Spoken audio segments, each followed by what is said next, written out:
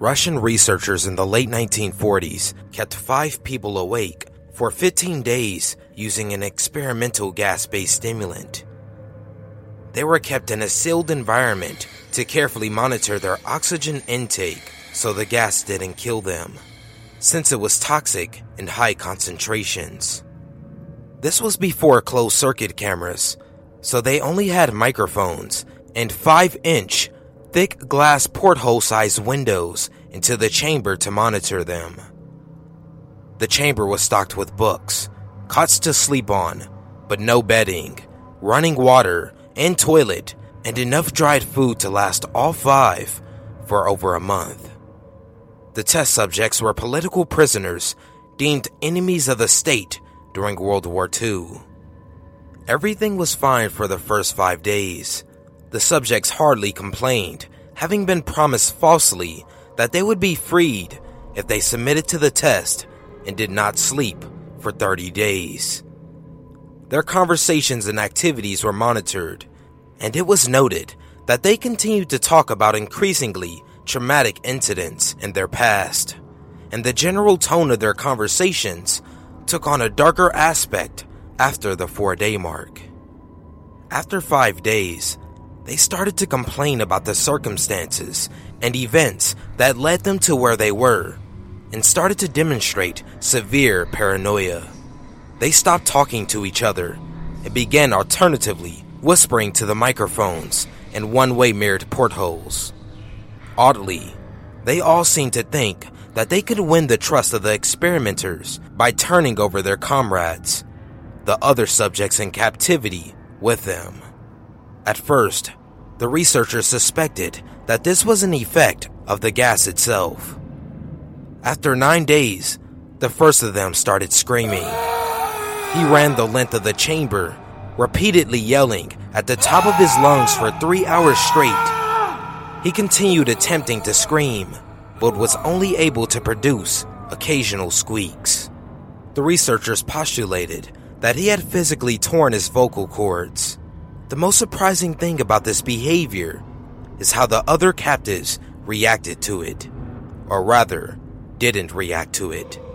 They continued whispering to the microphones until the second of the captives started to scream. The 2 non-screaming captives took the books apart, smeared page after page with their own feces, and pasted them calmly over the glass portholes. The screaming promptly stopped. So did the whispering to the microphones. After 3 more days passed, the researchers checked the microphones hourly to make sure they were working, since they thought it was impossible that no sound could be coming with 5 people inside. The oxygen consumption in the chamber indicated that all 5 must still be alive. In fact, it was the amount of oxygen 5 people would consume at a very heavy level of strenuous exercise. On the morning of the 14th day, the researchers did something they said they would not do to get a reaction from the captives. They used the intercom inside the chamber, hoping to provoke any response from the captives they were afraid were either dead or vegetables. They announced, "We are opening the chamber to test the microphones. Step away from the door and lie flat on the floor, or you will be shot. Compliance will earn one of you your immediate freedom." To their surprise, they heard a single phrase in a calm voice respond, "We no longer want to be freed." Debate broke out among the researchers and the military forces funding the research. Unable to provoke any more responses using the intercom, it was finally decided to open the chamber at midnight on the 15th day. The chamber was flushed of the stimulant gas and filled with fresh air, and immediately, voices from the microphones began to object. 3 different voices began begging, as if pleading for the life of loved ones, to turn the gas back on. The chamber was opened, and soldiers were sent in to retrieve the test subjects. They began to scream louder than ever, and so did the soldiers when they saw what was inside. 4 of the 5 subjects were still alive. The food rations past day 5 had not been so much as touched. There were chunks of meat from the dead test subject's thighs and chest stuffed into the drain in the center of the chamber, blocking the drain and allowing 4 inches of water to accumulate on the floor. Precisely how much of the water on the floor was actually blood was never determined. All 4 surviving test subjects also had large portions of muscle and skin torn away from their bodies. The destruction of flesh and exposed bone on their fingertips indicated that the wounds were inflicted by hand, not with teeth, as the researchers initially thought.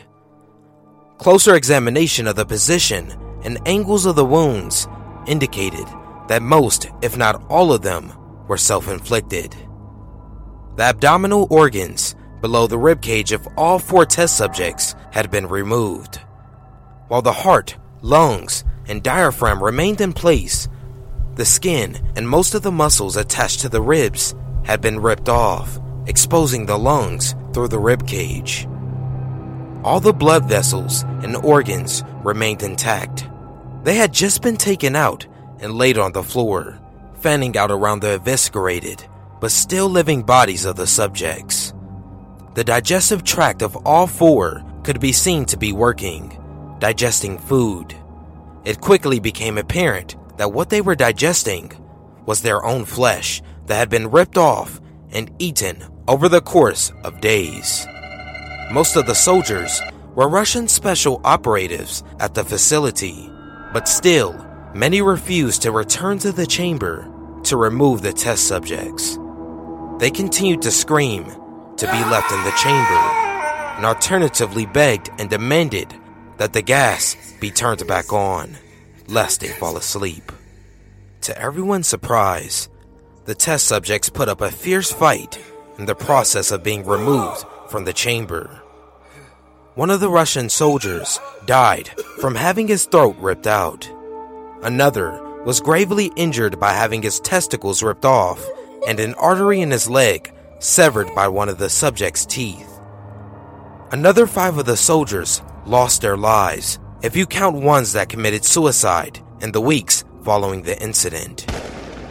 In the struggle, one of the 4 living subjects had his spleen ruptured and he bled out almost immediately.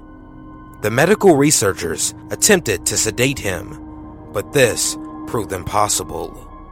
He was injected with more than 10 times the human dose of a morphine derivative and still fought like a cornered animal, breaking the ribs and arm of one doctor. His heart was seen to beat for a full 2 minutes after he had bled out to the point there was more air in his vascular system than blood. Even after it stopped, he continued to scream and flail for another 3 minutes, struggling to attack anyone in reach and just repeating the word "more" over and over, weaker and weaker, until he finally fell silent. The surviving 3 test subjects were heavily restrained and moved to a medical facility. The 2 with intact vocal cords continuously begged for the gas, demanding to be kept awake. The most injured of the 3 was taken to the only surgical operating room that the facility had. In the process of preparing the subject to have his organs placed back within his body, it was found that he was effectively immune to the sedative they had given him to prepare him for the surgery. He fought furiously against his restraints when the anesthetic gas was brought out to put him under. He managed to tear most of the way through a 4-inch wide leather strap on one wrist, even through the weight of a 200-pound soldier holding the wrist as well. It took only a little more anesthetic than normal to put him under, and the instant his eyelids fluttered and closed, his heart stopped. In the autopsy of the test subject that died on the operating table, it was found that his blood had triple the normal level of oxygen. His muscles that were still attached to his skeleton were badly torn, and he had broken 9 bones in his struggle to not be subdued. Most of them were from the force his own muscles had exerted on them. The second survivor had been the first of the group to start screaming. His vocal cords destroyed as he was unable to beg or object to surgery, and he only reacted by shaking his head violently in disapproval when the anesthetic gas was brought near him. He shook his head yes when someone suggested, reluctantly, that they try surgery without anesthetic, and did not react for the entire 6-hour procedure of replacing his abdominal organs and attempted to cover them with what remained of his skin. The surgeon stated repeatedly that it should be medically possible for the patient to still be alive. One terrified nurse that was a part of the surgery stated that she had seen the patient's mouth curl into a smile several times whenever his eyes met hers. When the surgery ended, the subject looked at the surgeon and began to wheeze loudly, attempting to talk while struggling. Assuming this must be something of drastic importance, the surgeon had a pen and pad fetched so the patient could write his message. It was simple: keep cutting. The other 2 test subjects were given the same surgery, both without anesthetic as well, although they had to be injected with a paralytic for the duration of the operation. The surgeon found it impossible to perform the operation while the patients laughed continuously. Once paralyzed, the subjects could only follow the attending researchers with their eyes. The paralytic cleared their system in an abnormally short period of time, and they were soon trying to escape their bonds. The moment they could speak, they were again asking for the stimulant gas. The researchers tried asking why they had injured themselves, why they had ripped out their own guts, and why they wanted to be given the gas again. Only one response was given: I must remain awake. I must remain awake. I must remain awake. All 3 subjects' restraints were reinforced, and they were placed back into the chamber, awaiting determination as to what should be done with them. The researchers, facing the wrath of their military benefactors for having failed the stated goals of their project, considered euthanizing the surviving subjects. The commanding officer, an ex-KGB, instead saw potential and wanted to see what would happen if they were put back on the gas.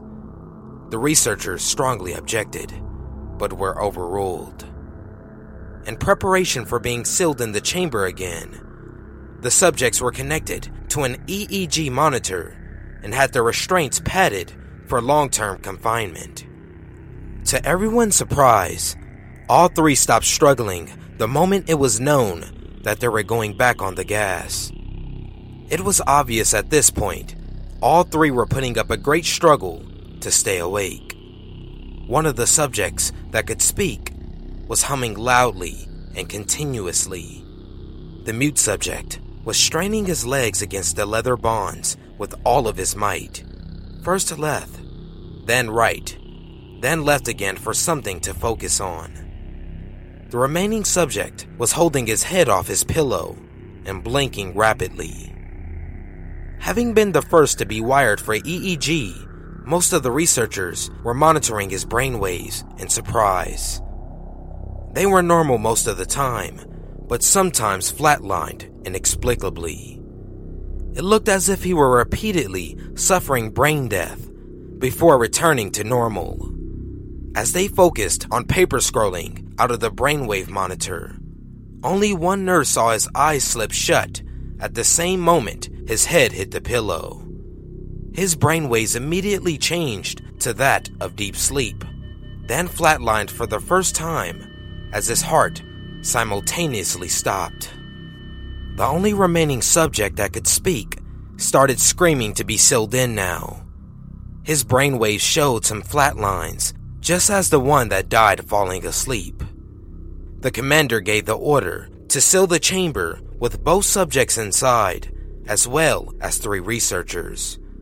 One of the named 3 immediately drew his gun and shot the commander point blank between the eyes, then turned the gun on the mute subject and blew his brains out as well. He pointed his gun at the remaining subject, still restrained to a bed, as the remaining members of the medical and research team fled the room. "I won't be locked in here with these things!